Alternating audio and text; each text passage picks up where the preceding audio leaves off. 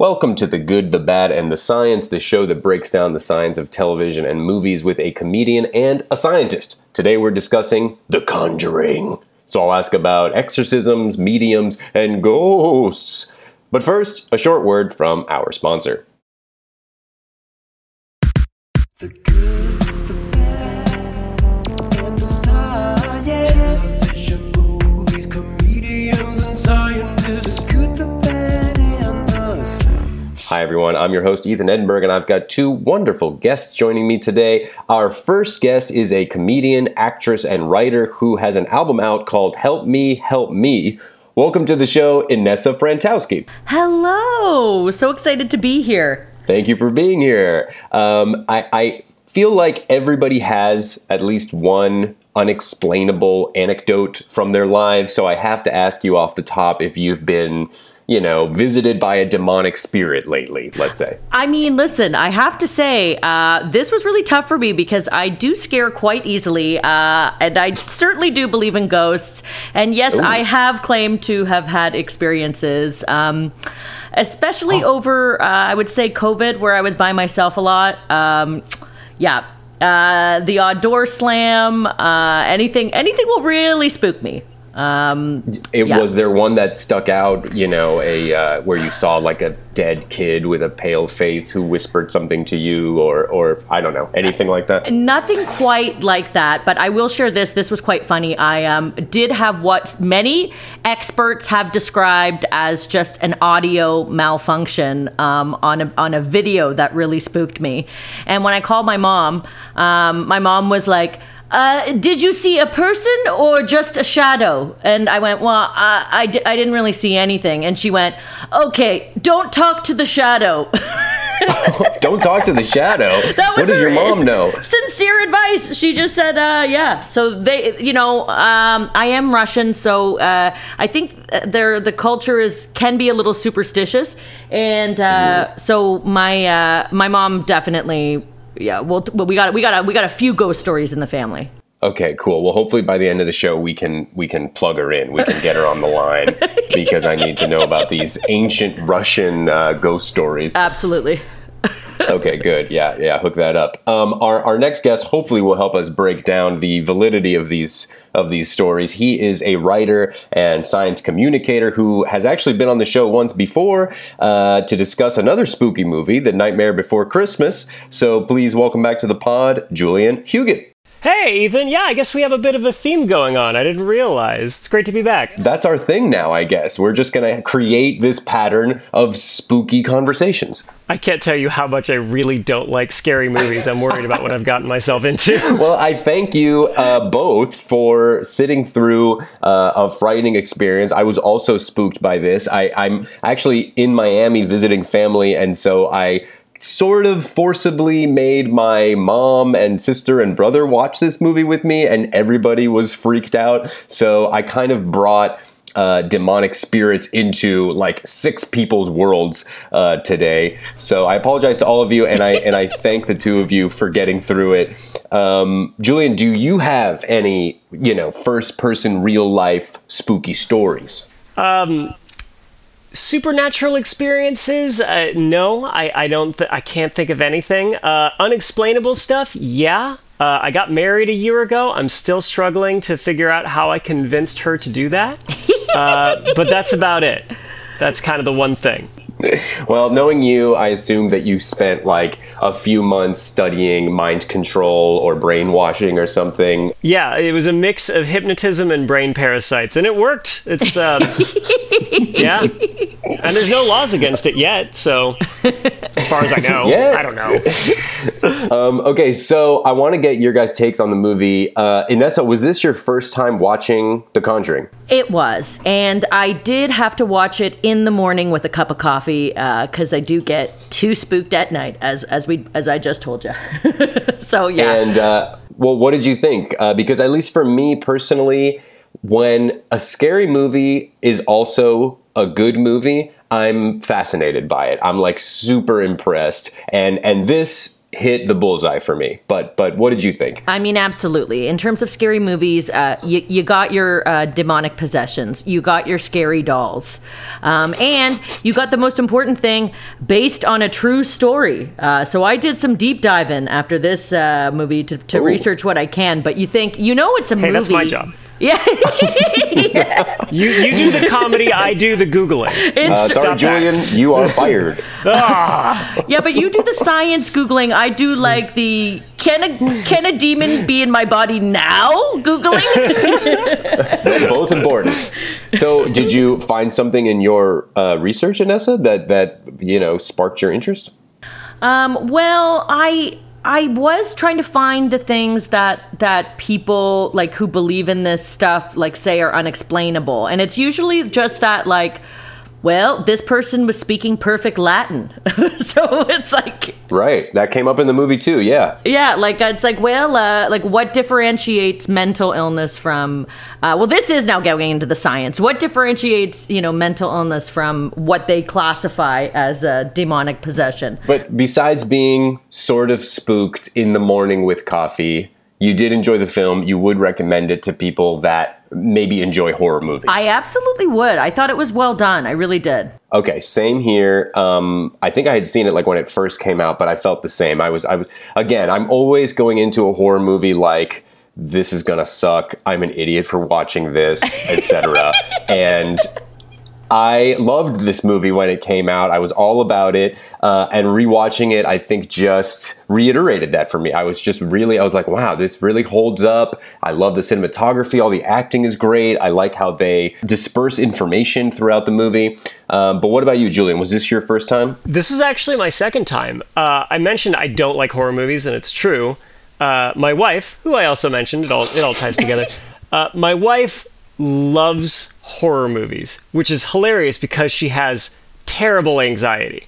So like she'll want to put one on at midnight, and then like at 2 a.m. she's like, what was that? Like a shadow on the ceiling from a nightlight just absolutely freaks her out after watching The Babadook. Another great one, by the way. Love Babadook. Fantastic movie. But despite the fact that I don't like horror movies, I actually really did like this one. And I think my favorite thing about it was, my feeling about this movie was it's a total sucker punch.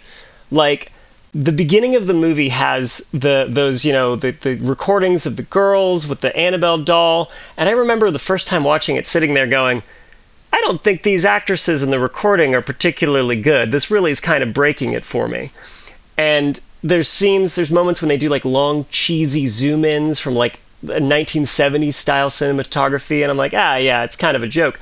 And then the movie gets terrifying, and it caught me so off guard, and I really enjoyed the way they did that.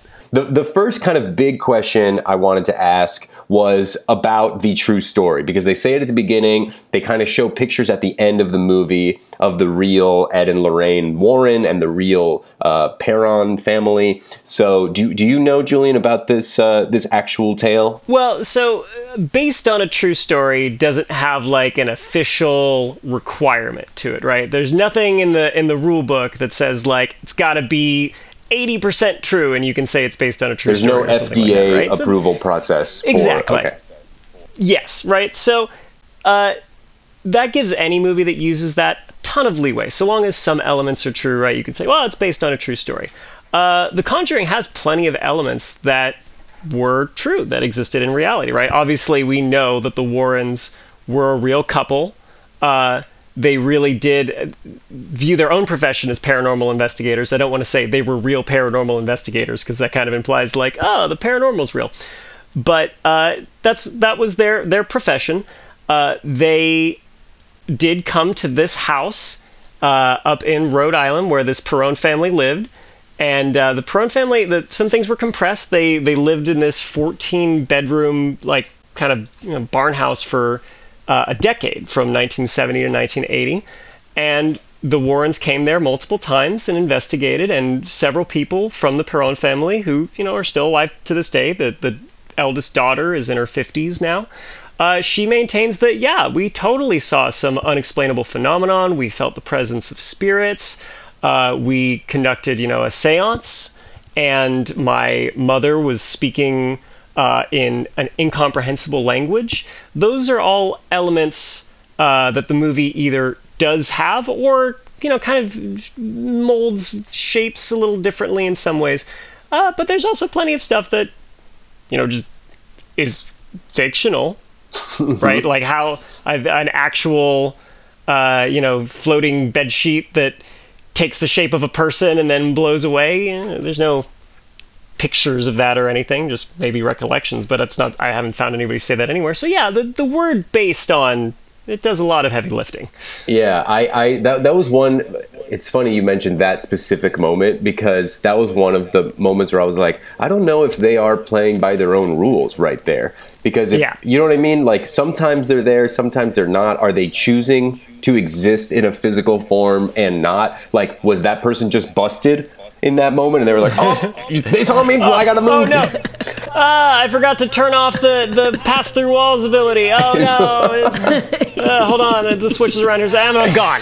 Yeah, I mean, like, it was kind of a spooky moment, but I also thought exactly like, is it just a switch? Do they decide to do this? Is it when someone looks at them that's an adult? What are the rules here? Ghost rules. You wouldn't understand them. You're too alive. God damn it. All right. Well, let's, I know we're just getting started, but I think when we come back, let's dive into the ghost rules, because I think that's really important. The break is over. Here we go, back to the show about science. Okay, so we're back and we're talking ghost rules. So, number one ghost rule, I guess if you are below the age of like 10, you can see ghosts and they can like talk to you. And then above that, it's their choice. Sometimes you can see them, sometimes you can't. They can turn on their switches. Yeah. Right. Children can definitely see ghosts. I shouldn't be saying this as the science representative on this show, should I? Like, some of these jokes are going to be taken seriously. I mean, I can take this one if you want. You are right. Children can see ghosts. I think the ability to see ghosts is based on your want to see ghosts. And what I'm saying is I do not want to see ghosts.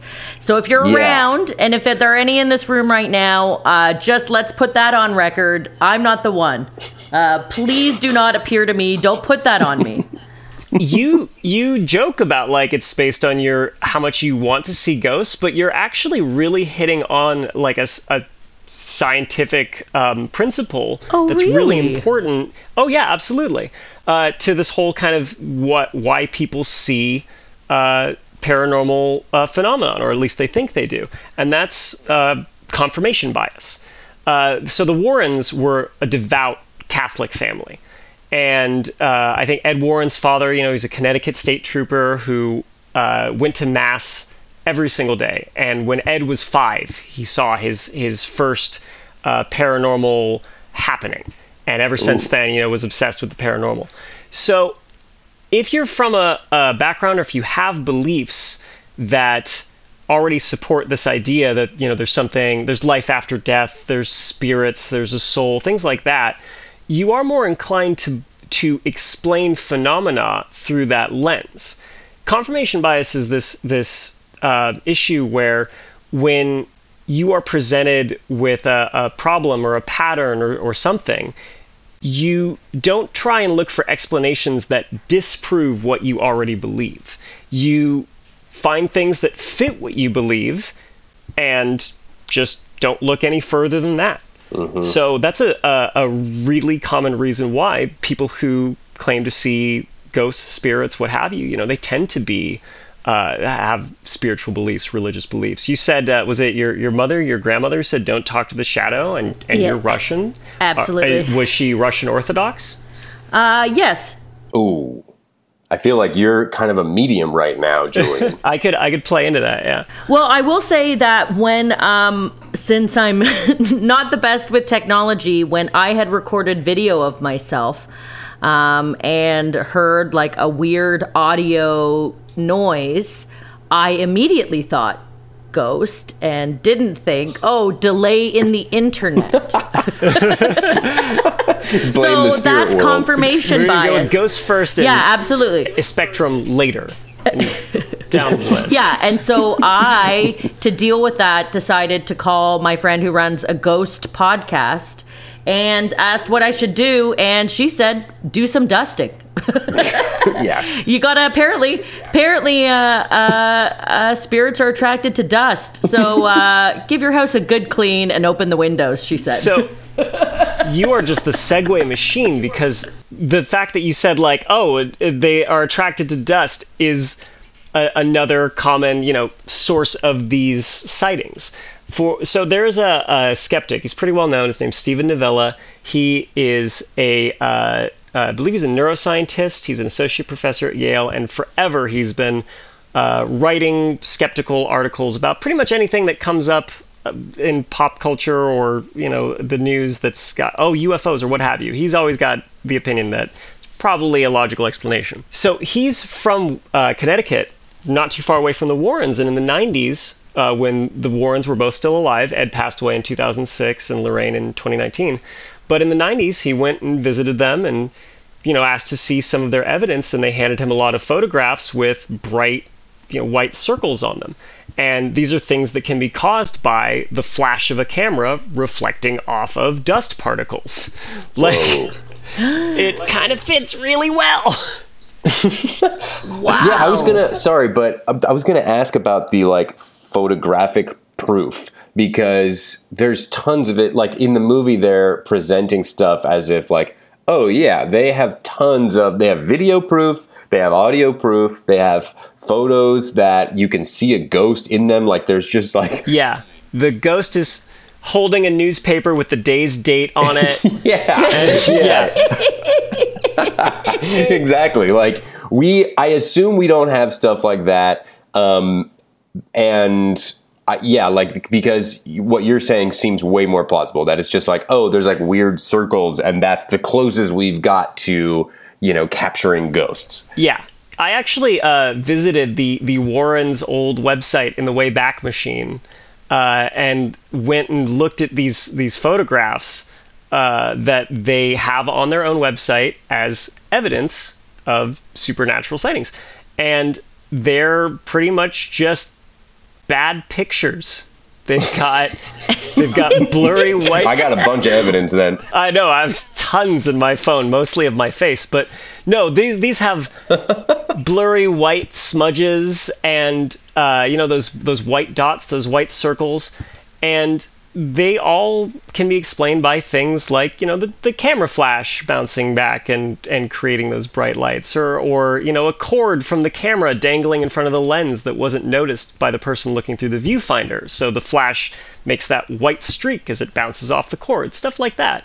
So yeah, that's part of the true story that they totally bent. Yeah, they massaged that a bit. Yeah, the actual photographs the Warrens have is just blurry white smudges. And what I think is really interesting, a point that Stephen Novella made, was these photographs, when they were taken, it wasn't because somebody went, "Oh my God, a ghost!" and then snapped a photo.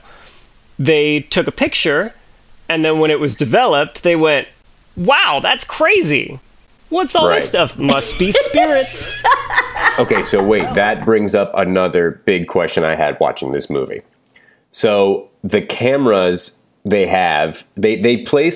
first of all, they go through this whole process where they essentially booby trap the house, but not with actual traps, with recording devices, because they're trying to get approval or permission from the Vatican to do an exorcism. And so in order to do that, they have to gather evidence / proof, which Ed Warren says is really hard. And I had a little bit of a chuckle at that moment, because it's yeah, that seems impossible. The Vatican needs proof of ghosts to come down. They don't believe your word. How is this ever going to work?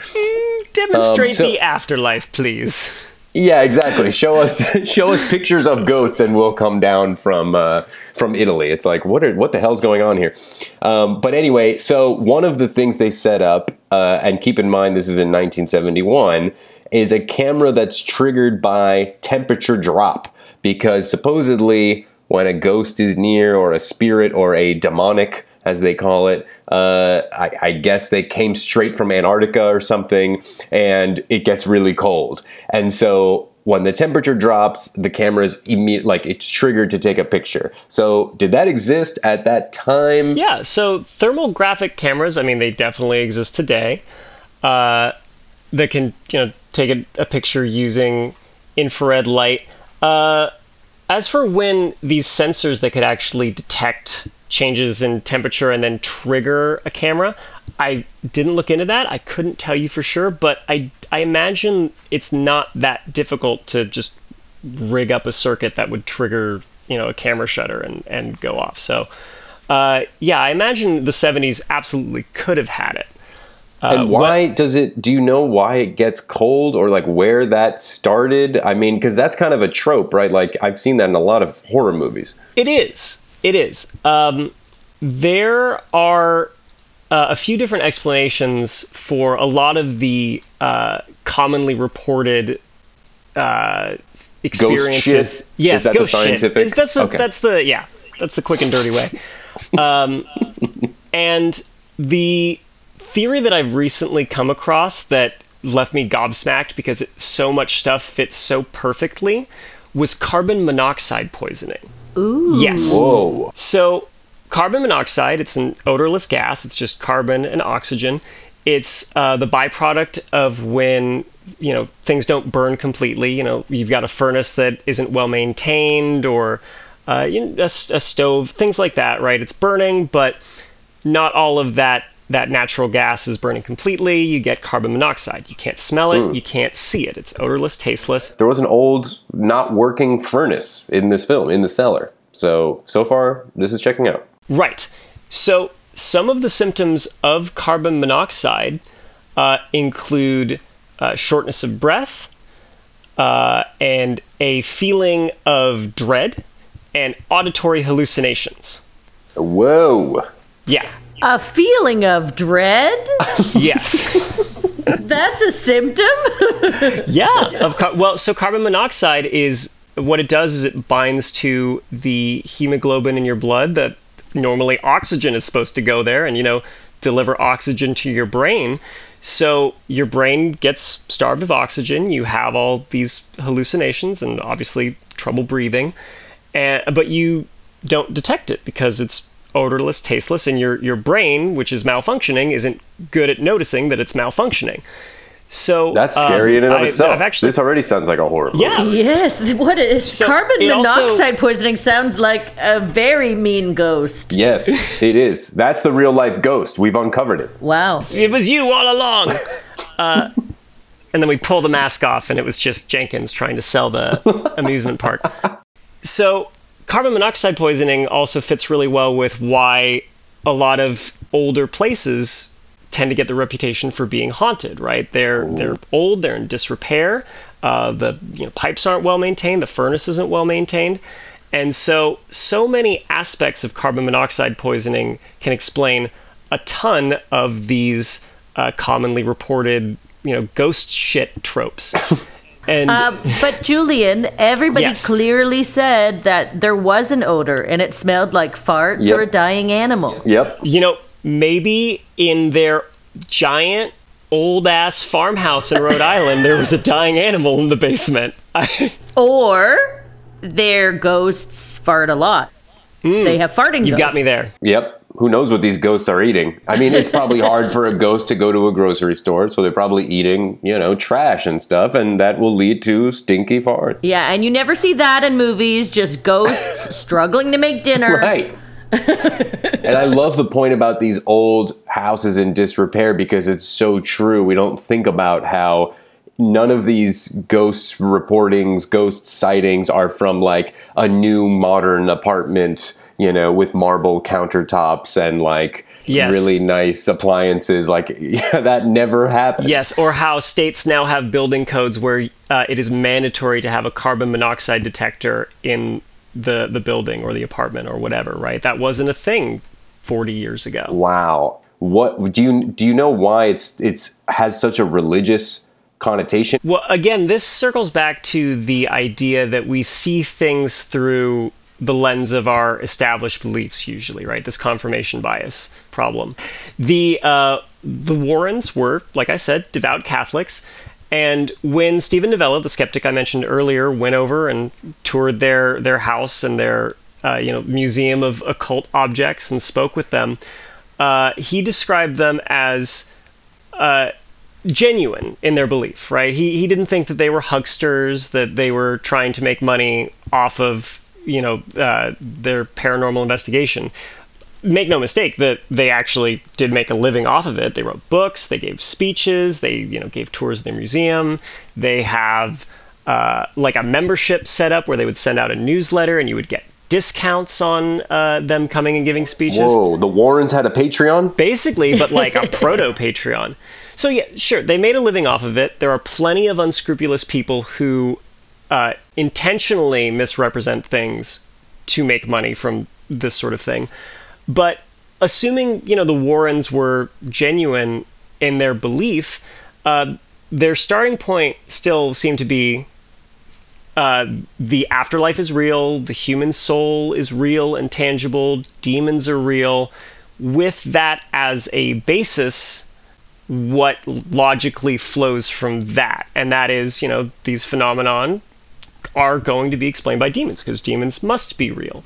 Or, hauntings. Souls must be real. People must go somewhere after they die. Therefore, ghosts must exist and must have an influence on things we see sometimes. Since then, let's say, I don't even know, since archaic times or since the 70s, since the Warrens, do you think that there's been more people that believe? Do you think more people in the scientific community have been converted into believers, or is it the other way where we've only grown to disprove these occurrences?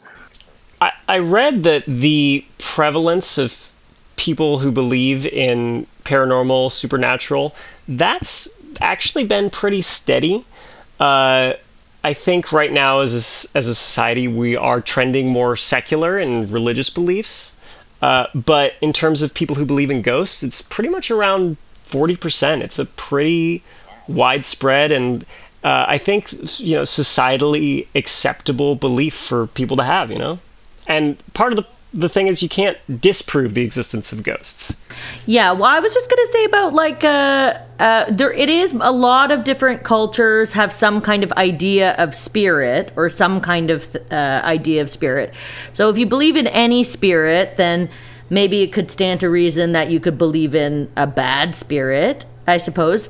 But Julian, I wanted to ask you, what about this notion, because this is what I'm always yapping about. What about this notion of energy can't be created or destroyed, it can only change forms. So what happens when we die to our energy? So I love the question, but I think what's being fundamentally misunderstood is the nature of the energy that we have, let's say, right? We're alive, right? We've got functioning organs and brains, and we walk and talk, and so yeah, we're energetic, and you can see that in us. But what you're seeing is the product of chemicals reacting, releasing energy.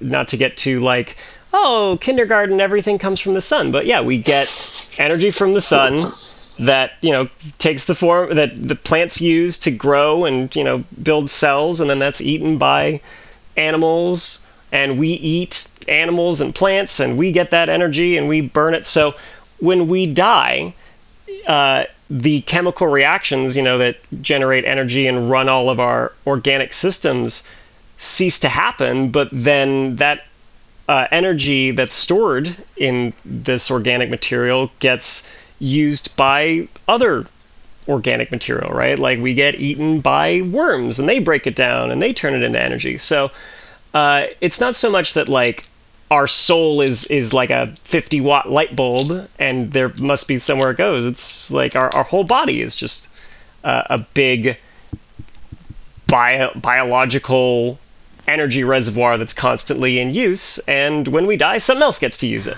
Okay.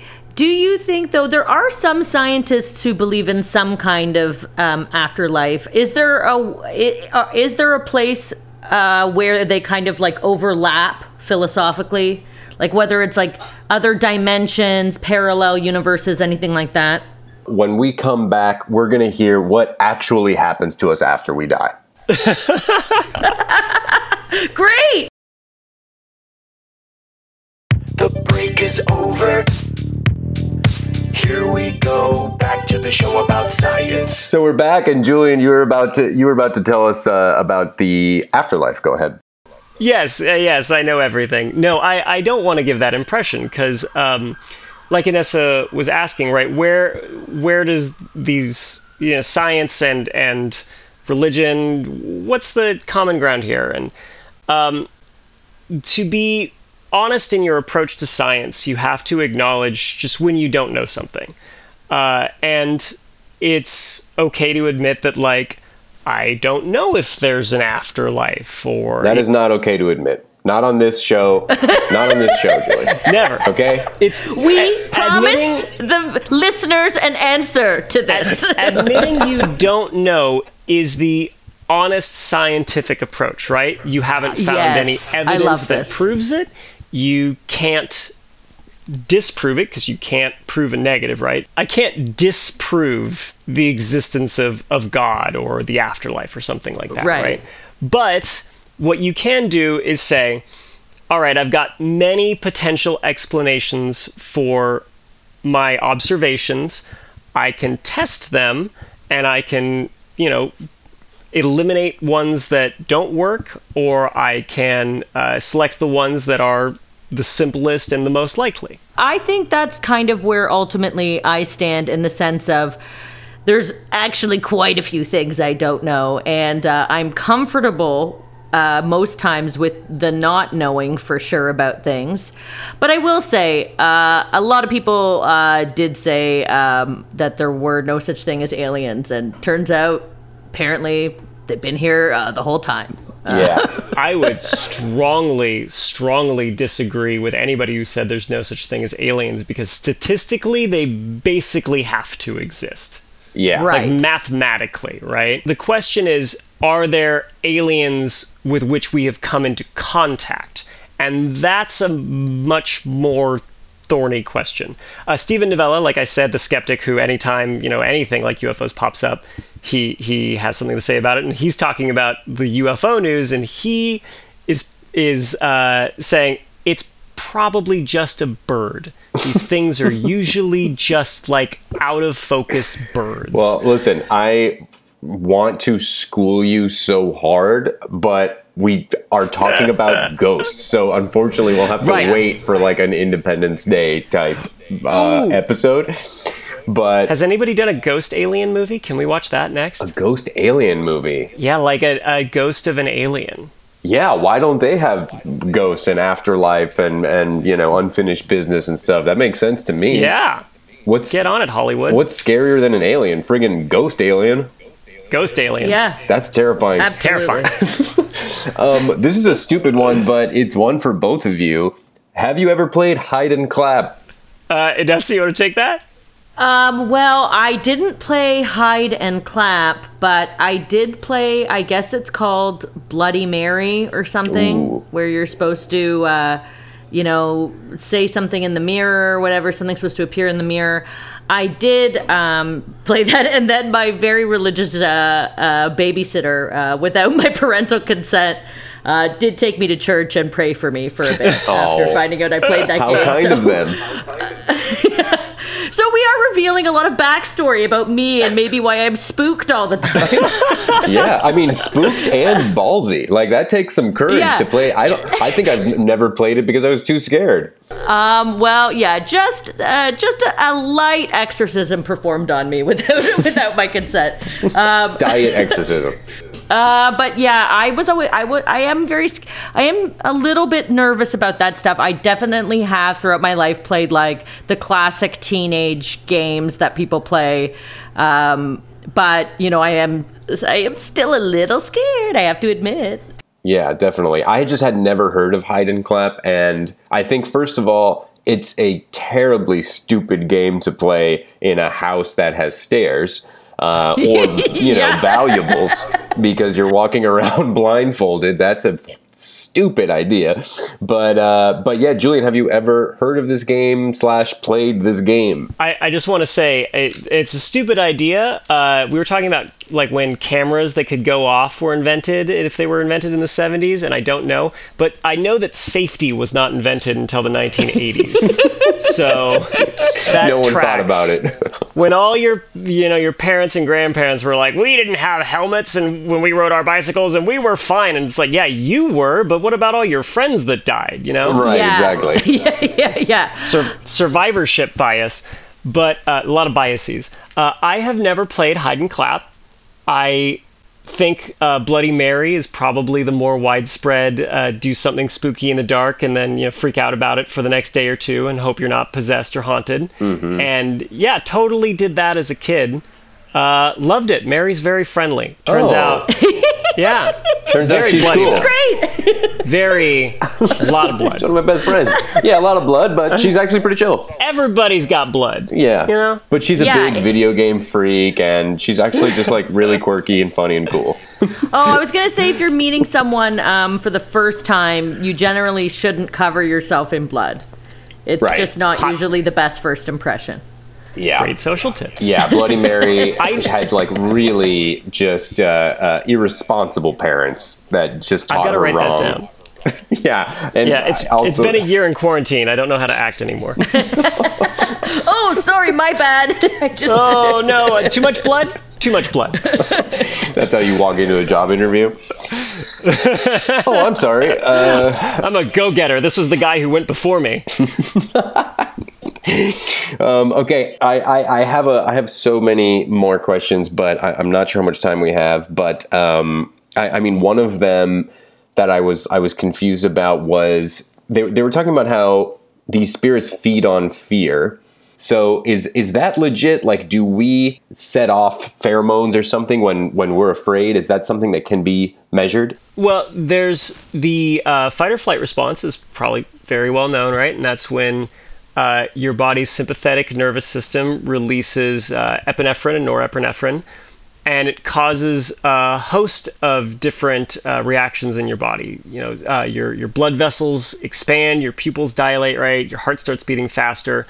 And the reason this evolutionary response exists is just to basically kick your body into overdrive. So whatever you need to do, run away, punch a bear, whatever it may be, your body's going all or nothing, because it doesn't matter if you're dead, right? All that food and calories you're saving, it's gone.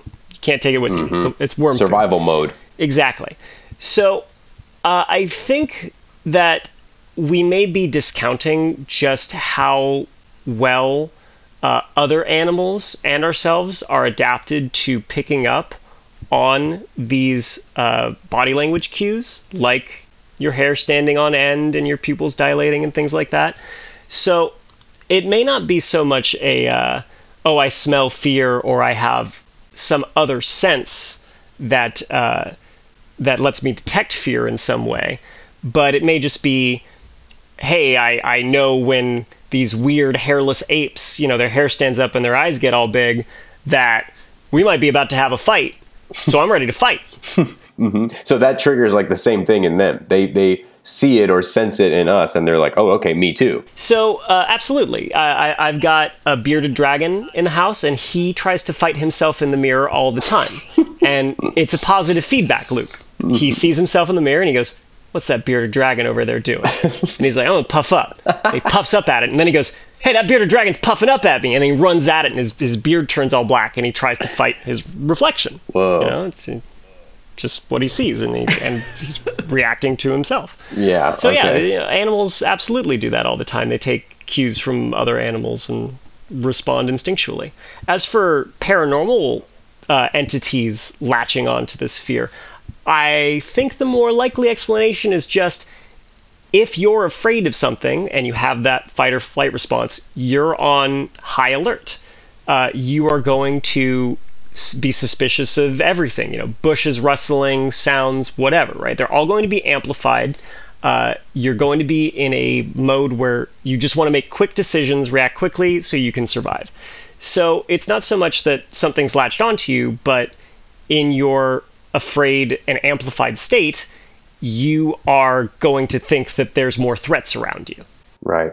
Do you have advice if you're in that state? Like, for, let's say, people listening at home, if they are away from, their loved ones, or if they're sleeping in a weird motel that they're not used to, and they're in that zone of like, okay, high alert, every noise is freaking me out. How do I calm myself down? I think that knowledge that that's how your body is reacting to things, you can become aware that your body's kicking into overdrive, and just know that it's a natural response that you can't help. I think knowing that might be soothing. Calm me down.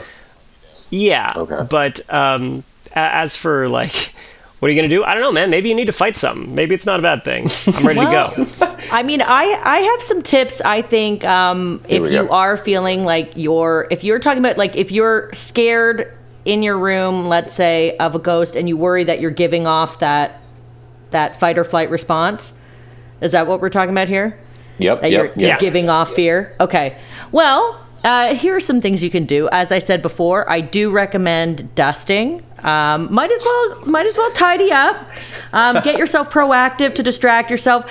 If a couple of people also told me like a lot of shaman and stuff wear black, because apparently if you wear black, the ghost can't see you. So just put on a little maid's outfit, do some dusting, get rid of those extra skin cells, and then open some windows and ask them to kindly leave. And by the end of that, you have a clean house. You already feel better.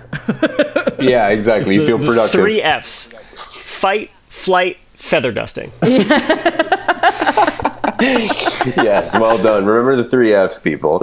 I think also like what you were talking about with your wife, Julian, is huge. Like, especially, I mean, for me, if I watch something like The Conjuring and then I go to sleep, there's a way higher chance that I'm going to be freaked out over God knows what. But if I'm watching like a comedy show, I don't know. I think my brain is a lot more at ease, or I'm thinking about the jokes or something, or if I'm watching like Planet Earth, you get into a state of relaxation that is like way more helpful to fall asleep to. Yeah, Carl Sagan talked about this idea that like we used to be much more a part of our ecosystem and the food web with like predators lurking behind bushes, but now that we've got these cities built up, or fences, or what have you, and doors are important, we don't have to worry so much about these threats in our day-to-day, and so we instead we still have that instinct to look for them, and so we tend to imagine them sometimes. And definitely, if you're primed to be on the lookout for threats after watching a scary movie, you're just going to see scary things more often. You're just going to be ready to fight, flight, or feather dust. Yeah. Yeah. So stop freaking yourselves out, guys. Okay. If you want to watch something scary, just do it in the morning with some eggs, and then move on, and then do something else. Okay, well, listen, we are out of time, but I thank you both so much again for putting yourselves through this terrifying experience. I'm sure we can do a bunch of these, because as I've learned, there's like 4,500 Conjuring universe movies, which I have not seen. Yeah, one came out today as we record this. I did not realize that. Okay. Yeah, the devil made me do it. it. Right. Yes. I guess I have to watch them all in order and then watch this new one. I don't know. But yeah, thank you both for joining me. I had a ton of fun. Inessa, where can people find you, listen to your album, something you want to tell people about? Oh, yes, thank you. So my album, Help Me is on, iTunes and Spotify. I'm also Inessa, Inessa Comedy on all social media. And I'm on a show called The Amazing Gale Pile on Amazon Prime. Fantastic. I actually cannot wait to watch this show. I had not heard about it until I did some very basic research on you, but it's an award-winning show, and I saw a trailer, and it looks absolutely fantastic. Oh, thank you so much. It's very silly. Oh, that is right up my alley. I can't wait to watch. And Julian, same to you. Where can people check you out, man? Well, I have been a host on Seeker for about 7 years now. I'm still I write and host episodes of their Elements show. So if you head to the old YouTube machine and type in Seeker, every now and then you'll see a thumbnail with my face on it, and you click that, and there I am.